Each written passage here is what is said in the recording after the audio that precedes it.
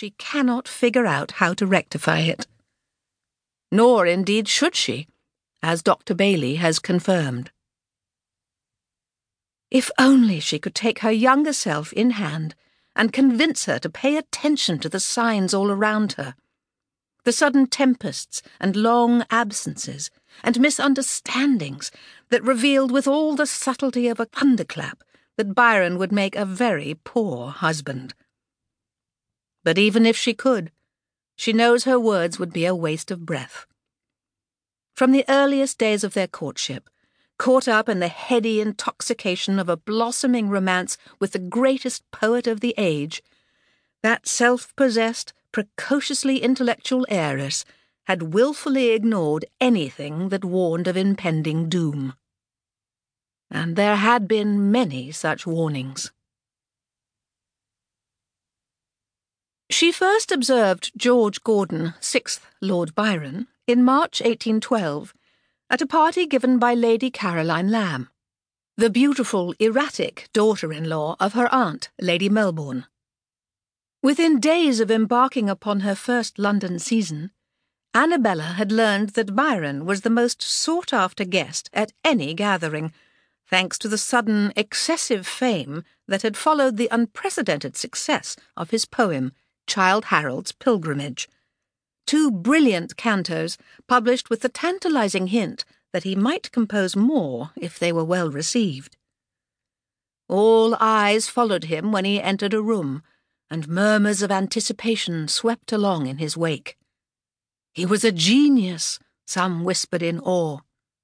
He was a libertine, said others, looking scandalized, but often no less admiring. Annabella observed all this commotion with the same studious detachment she applied to any natural science. She was quite the fashion herself that spring, graceful and pretty at 19, with long, glossy brown hair, clear blue eyes, creamy fair skin, and a petite, well-shaped figure. She had received an excellent classical education, and in mathematics, science, and languages she was regarded as a prodigy, and not only by her doting parents, who cherished her as an only daughter born long after they had given up hope of children.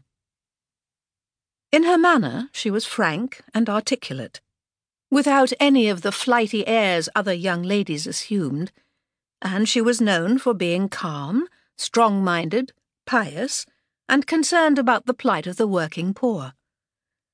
The fact that she was descended from Henry VII and stood to inherit a substantial fortune only added to her charms, and she was not surprised to find herself attracting the attention of many worthy suitors. That fateful morning at Melbourne House, Annabella studied Lord Byron from across the drawing-room, as one would examine any wild, exotic, and possibly dangerous beast. But she did not seek out his acquaintance.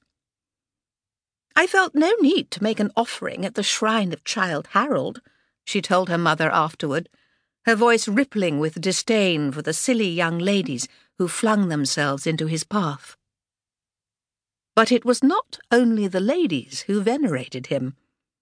Young gentlemen glowered, tousled their hair, knotted their neck-handkerchiefs at their throats, and left their shirt-collars unbuttoned in imitation of their idol. In conversation, when they lacked clever observations of their own, they quoted Byron's evocative phrases, nodded sagely, and exchanged significant glances, as if in agreement that nothing more needed to be said.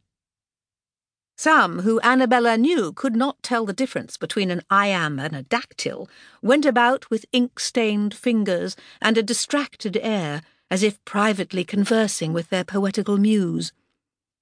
Byron ignored them, which seemed only to intensify their admiration. Annabella, who had composed verses long before she had ever heard the name Byron, became so annoyed and disgusted with the way they carried on that when she returned home she took pen in hand and let her feelings burst forth in a poem. The Byromania was both a rebuke and a lament, chiding those who went about smiling, sighing,